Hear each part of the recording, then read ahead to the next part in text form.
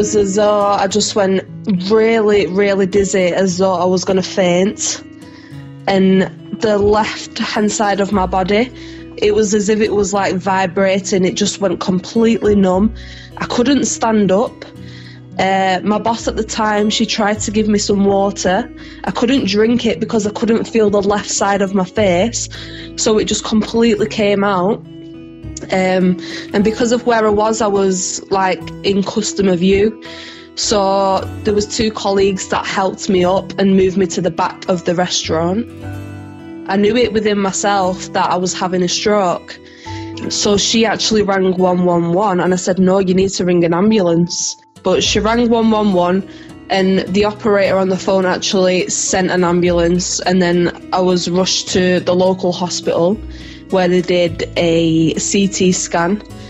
It showed that I'd actually had a bleed on my brain. I actually blacked out at that point and I don't remember a lot, but from what I've been told, I went very quiet and I just went to sleep. They then put a shunt in because it couldn't drain itself. They had to do something in order for it to drain. And then in the following September, I was taken to a neuro rehabilitation facility where I had to learn to walk again and use my left arm again and just to do basic things. I did the 2 months in the hospital and then 4 months in the rehabilitation centre. So it was extremely scary coming home. It was daunting because, I mean, the first time I came home, I was on like a day visit and it didn't actually feel like my home.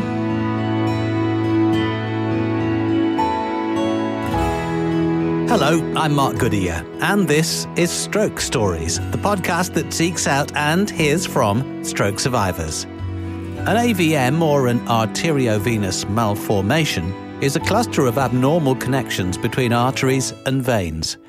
These most often appear in the brain, and about 88% of people who have one display no symptoms. But if they leak or burst, they can cause serious strokes.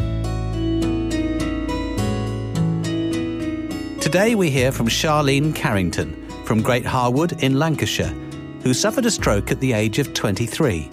I was quite an active person. I was manager in a fast food restaurant, so I was commuting quite a lot between places and basically, just working. I would literally just work all the time. I've got a little dog, so I used to take him out quite a lot. And me and my partner just used to go on walks everywhere, used to go to different places. So I just lived a very active lifestyle. My stroke happened on the 24th of July 2019 when I was 23 years old. It actually happened when I was in work. Basically, I got up like it was a normal day, commuted to work.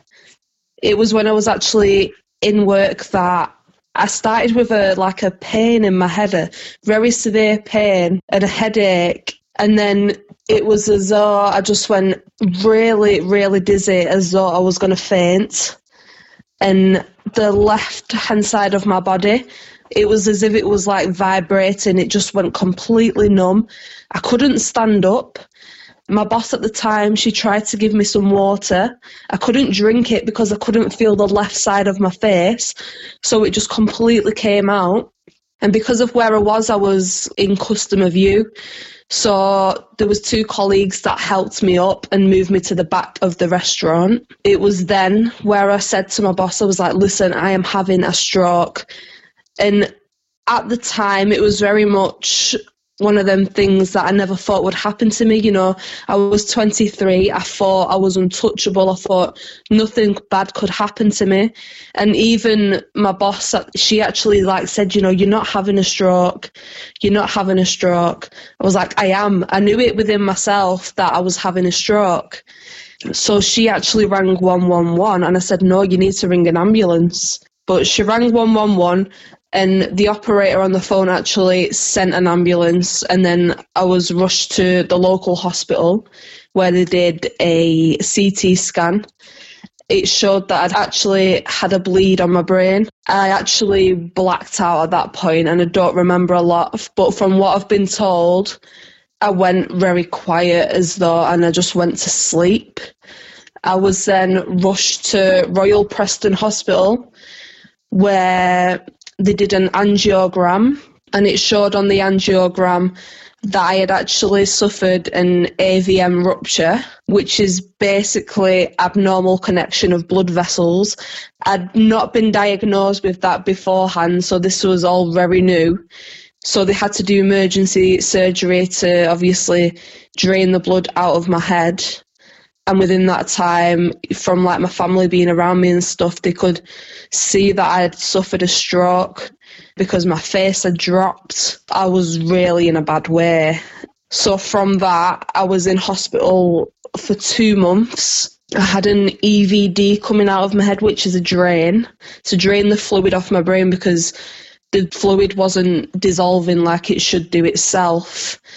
They then put a shunt in. Because it couldn't drain itself, they had to do something in order for it to drain. And then in the following September, I was taken to a neuro rehabilitation facility where I had to learn to walk again and use my left arm again and just to do basic things. To be honest, before I had the stroke, I was very uneducated about strokes. But from what I did know, it was the whole, I couldn't feel the left-hand side of my body.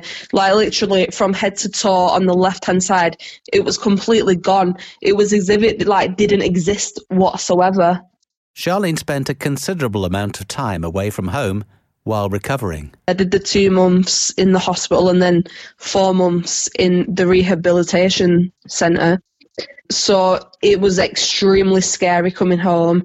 It was daunting because, I mean, the first time I came home, I was on like a day visit and it didn't actually feel like my home.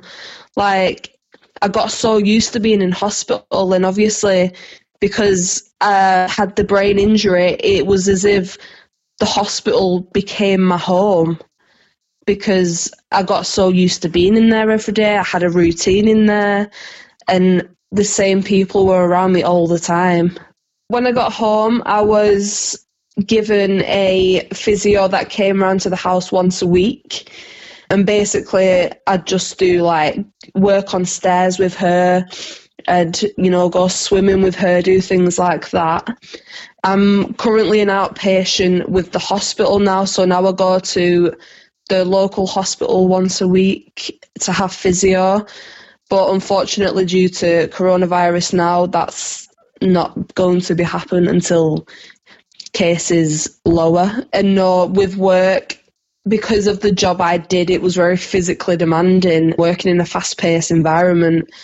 More than likely, I'll never be able to return into a job like that again because of the physical way I've been affected by the stroke.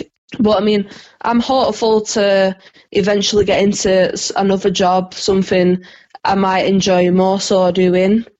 But no, it is just a work in progress, and I'm only just over a year post-stroke. So, I mean, the recovery I've had up till now has been absolutely amazing. So I'm hopeful within another year's time I'll be even better. While in rehab, Charlene underwent intensive physiotherapy. I couldn't walk and I had to learn to walk again and use my left arm. When I did eventually get my first steps walking and building up that stamina, my walk was very much, it's called circumduction, where the leg swings out. It was very much an unnatural walk. So one of my goals with my physio was to get a more natural walking rhythm. And I'm actually working now on getting the swing back in my arms, because when I walk, my left arm very much just stays by my left side and doesn't swing the way it should be. And I feel like I'm more confident with my walk now. It is definitely better. But I'd say probably the biggest struggle I've had is definitely the mental health side of things, because obviously when it happened, I was 23. And the thing that people don't understand is stroke can happen at any age. It's not just something that happens to old people, and it's something that needs more awareness in young people as well. Because obviously I was 23. I'd never thought one day in my 20s that I'd have a stroke. And I did. It did happen to me. And the fact that my mobility was taken away, my independence was taken away, it definitely had an effect on my mental health. And it's something, even a year later, it's something I still struggle with massively. I have what's called an AVM, and it's an arteriovenous malformation. It's basically blood vessels in the brain that it's just an abnormal connection between them blood vessels. So whereas on a person without an AVM, the blood just flows through, because the vessels in a part of my brain are abnormal, it's as though the blood just builds up. And because obviously the fluid was building up as well, because that wasn't draining, that just caused it to rupture. And so it bled, and then that's what caused the stroke. But just recently, I went to Sheffield Hallamshire Hospital to receive gamma knife surgery to treat the AVM, to eventually obliterate it, so I won't have another bleed. But that's something that takes up to 2 years to actually work. But I didn't really have any other choice, because I went in November 2019. They tried to embolise the AVM by going in internally up through near my groin up to the brain, but unfortunately they couldn't embolise it because the AVM was too small within itself. It just wasn't safe to do so. So I had to go for the gamma knife surgery.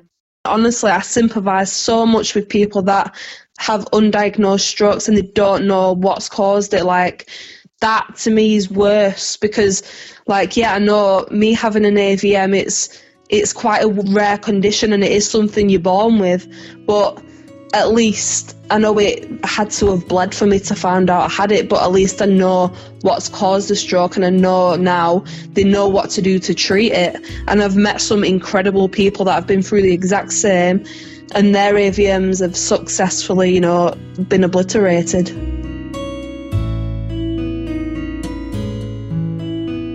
Charlene was a busy, active person, and up until suffering her stroke, there were no signs she had an AVM in her brain.